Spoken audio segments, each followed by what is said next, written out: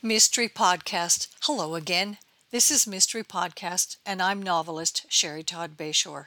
Another day and another next chapter from my 2020 Distinguished Favorites Award-winning suspense, The Count of Baldpate. Today is Chapter 3. The following morning, back in his office above the garage, Hank tried desperately to concentrate on the precise wording for the last question in the last section of his history final. However, since the call from Claire Gage, it had been difficult to keep his attention from straying back to the evidence bag containing the vintage book with so many intriguing notes. He had counted 12 pages flagged by post-its in the book published over 100 years before. Most of his afternoon had been frittered away between going back and forth between tweaking final exam questions and making his own notes from the book in the evidence bag. When Cleo came through his office door, she carried a small tray. She swung slightly to her left, then to her right, looking for a clear, open place to rest it. But there was no desktop or tabletop or box top or any top with a stable surface. Instead, she settled for a fairly level space on several thick reference books that lined the length of an antique library table. The narrow table was more or less at a right angle to the north wall between Hank's roll-top desk and the east wall of his crowded bookshelves. His office was larger than the one at her bookstore. Hank's was almost 20 feet by 20 feet, but somehow it had less space. It had less space because he was reluctant to part with anything. Besides 2 laptops and 3 vintage computers with their monitors, Hank still kept original paper files in 3 tall metal file cabinets his stepfather once used. Their 4 boys described their dad's office as the Techno Museum. Hank's first cell phone was in a box of old computer cables on a shelf beside a 1988 IBM computer and monitor, his first, that still read 5-inch floppy disks. A very heavy but still functioning 1994 Toshiba laptop was on the shelf above that, beside Hank's second computer that took 3-inch file storage disks. On the top shelf was a clear plastic bin where each of his former cell phones had been laid to rest. Cardboard file boxes were stacked in random columns that contained research material from published papers. Other boxes contained research data for his master's and doctoral thesis. And even more boxes, there was additional documentation for potential future papers. At one time, Mrs. Rule would have been thrilled for the opportunity to clean up and organize her husband's office. However, she knew that almost 40 years of academic and technological accumulation would take far more than 1 week to put everything in order. Then after buying her bookstore, she could never find 6 consecutive days when Hank wouldn't need his office, and she had that kind of time. Cleo's attention then turned to her husband's desktop as she searched for a safe place to set down his full coffee mug. Then perched on a piano stool, she knew she'd have his attention when he looked for some cookies to go with his mid-afternoon coffee. When Hank swung around in his desk chair, he held the bagged copy of the 7 Keys to Baldpate in his right hand, while his left hand instinctively searched for a newly opened box of Girl Guide cookies. Here's the book the new sheriff of Estes Park, who, as it happens, was a former student of mine, found with a body discovered this morning near the Baldpate Inn parking lot. 1 entire Girl Guide Berry Munch cookie disappeared in 1 bite. He chewed and talked. I know that the inn sells them, but have you ever carried a copy of this book in Cottonwood Books? Cleo leaned closer. Ah, Earl Derbiggers. No, we've never carried this one, but we carry all of the books from his Charlie Chan mystery series. Those are classics. Hank was still chewing and took a sip from his mug. Charlie Chan. So this author was famous? Never heard of him. That's because you're biased against fiction. But fiction combined with fact can be every bit as interesting, often more. And I sell fictional mystery books 6-1 over non-fiction mysteries. So there. She pulled out a Girl Guide lemonade from a second box and took a bite. Besides, with factual history, the reader knows who did it and how everything ends.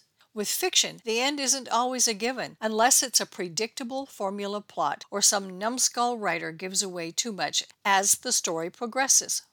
That's all well and good for your business bottom line, but I know for a fact that Charlie Chan won't be at all helpful finding who shot Hugo Lance. Of course not, but the deduction process is the same. You know, assessing clues, eliminating suspects, checking alibis.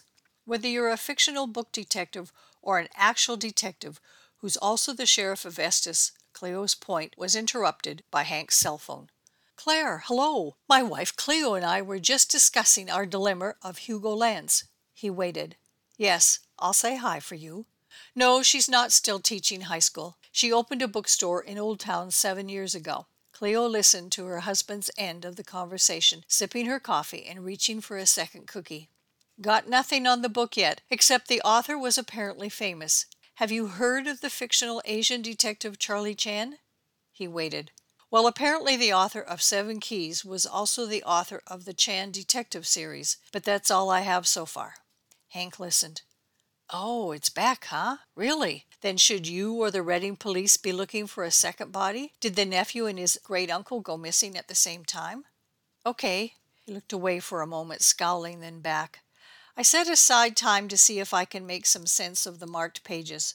I'll also check attendance lists for the other history seminars I've given, along with summer class lists for the surname Beck and Lance again. I still have no idea why this guy would have an old business card of mine unless... How old are Sylvia and Simon Beck? Well, that would put them at about the right age as freshmen if they started CSU for the 1996-1997 academic school year. It also means they were newborns when Great-Uncle Hugo gave them the book. Odd baby gift. It's a first edition, but not particularly valuable." He listened for another minute. "Got it. I'll let you know as soon as I discover anything from my end that will help." Hank ended the call. Cleo waited a moment. "Well, don't keep me in suspense." "The last name of the great-niece and great-nephew of the recently deceased Hugo Lance is Beck. Sylvia Beck, who's from Reading, Pennsylvania, is also the person who reported her great-uncle missing 2 weeks ago, and a few days later after that, her twin brother went missing too." Claire got a hit from a national missing persons database. She contacted Reading police, and they sent an officer to Miss Beck's home to inform her of her uncle's confirmed death. Does Claire suspect the brother is also dead? "He may be, but she seems to think it's a stronger possibility that he's on the run because he may have been the shooter. Until that's established, she's organizing another search party to look for other evidence around the grounds up at the inn. Naturally, she hopes they don't find another body." Cleo looked down at the tray. "I must quit buying these cookies. I'm taking the rest to the bookstore tomorrow so we don't eat them." She stood gathering the tray, cookies and mugs. "Good luck with the clues for the body you do have." Hank finished the last question on the last page of the exam. After emailing it to his TA, he settled in to check all the names of his regular and summer class list from 1990 to 1999. There were no students listed with the last name of Beck or Lance, and there were no history class audit students with either last name, nor anyone with either last name who had registered to attend any of his guest lectures at other colleges or universities in Colorado. Next, he checked with the department secretary, his thesis students, and other colleagues. The author had created Hooperstown as a fictional location in Westchester County, New York, and so was Upper Asquan Falls, New York, which is why Dr. Rule hated fiction. Since he knew Long Island existed, and so did Westchester County, New York, using internet copies of 100-year-old maps for his starting point, he spent the rest of the afternoon trying to find any connection between the page references in the book with what was happening socially or politically at the turn of the 20th century. 2 hours later, when Cleo called him for their evening meal, he still had no idea why the 12 pages or the specific sentences on those pages had been flagged. He trudged through the kitchen door, scowling. How the hell is anyone supposed to research something, or someone, or some place that didn't exist, except in the mind of some fiction writer? Cleo poured 2 glasses of wine. "Wow, you're particularly cheery. Here, savor some of this. It's fresh from the box." Hank accepted his glass, but his mind remained focused on his frustration with the case and the book. "I still don't know why Hugo Lance had my business card. Neither Simon Beck nor Sylvia Beck were ever students at CSU." He took a sip of his wine more from habit than interest. "The 44th Street Club on Long Island is just as fictional as the town of Routon, Pennsylvania, and Hooperstown, Westchester County, and Upper Asquan Falls, New York.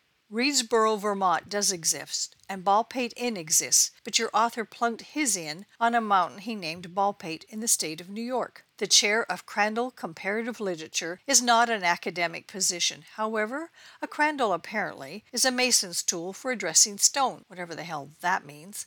There's no such novel as The Lost Limousine. Hank took another sip of wine. This time he held it in his mouth for a split second, then swallowed. I seem to recall you saying something about fiction with fact made a wonderful plot or some such crap. How does someone determine any facts when works of fiction don't come with an index? Cleo finished dishing up their plates of spaghetti, and they carried them into the dining room. They sat facing each other at the same end of their 9-foot pine trestle table. 8 of their 10 bow-back chairs were empty. Even with all 4 of their boys grown and on their own, they usually ate their evening meal together in this room. You need to think like a creative writer, not a history professor. Cleo took a sip of her glass of wine. First of all, each of those places may very well exist, but the author renamed them for a reason. The 7 Keys to Baldpate is about a murder. What if there really was a murder in a remote vacation hotel in a small resort town, but at the time, she pointed her spoon at Hank, the killer hadn't been caught. So the author changes the names of a few places, leaving other hints in the plot. She twisted pasta around her fork using the end of her spoon. What better way to disguise the truth than in a classic work of fiction? Could Claire find out if there was a high-profile murder in Pennsylvania or upstate New York, say between 1900 and 1910? Hank stabbed a meatball. I'm sure she could, but if there was such an unsolved crime so horrendous, scandalous, and appalling, 100 years is typically 3, sometimes 4 generations. That's not a long time in comparative history, but still quite a stretch for me to take to Claire as speculation. She shrugged, smiling. Well, you've really got zip right now, don't you, Professor? Cleo made a face and took another sip of her wine. Since Reedsboro, Vermont does exist, I find that fascinating. Why is Reedsboro the only actual place, but all the other locations are fictional? She thought for a moment with her fork and spoon poised in the air. Maybe Reedsboro is a starting point. New York shares an eastern border with Vermont and a southern border with Pennsylvania, so there might be something in old newspaper archives. She put down her spoon, then reached for a slice of cheddar. When you published your papers, did anyone from any of the other universities in other states respond or send comments? Would there be someone you could contact in Vermont or New York or... That's it! Hank stared at his wife. I completely spaced this out. I gave a talk at Albright College in Reading, Pennsylvania, May 1997, on the highlights from my PhD thesis, The Politically Charged Church State, A History of Governing Religions. And because so many Huguenot refugees from the Protestant Reformation settled there 200 years ago, the college also invited the public. I gave 2 back-to-back seminars, and my business cards were piled in several glass bowls like mints. Hugo Lance must have attended one of my seminars and picked up my card then. He blew his wife a kiss. It's wonderful how your chatter sometimes makes sense. Thank you. He attacked his meal. Oh, you're welcome, Cleo scowled. By the way, what's a Baldpate? So ends the last chapter, chapter 3, where I'll leave you wondering. Thank you for listening. But if I've done my job again, you'll need to know more, and more is easy. Just go to my website, patchworkpublishing.com. From my website, hit the tab label, More Thrillers. When you click on the book cover, you'll be taken directly to Amazon Books, where you can choose to buy either a digital copy or a print copy. Regardless of which version you select, please leave a review with Amazon. Thank you again so much for listening. I hope I've left you curious. Enjoy.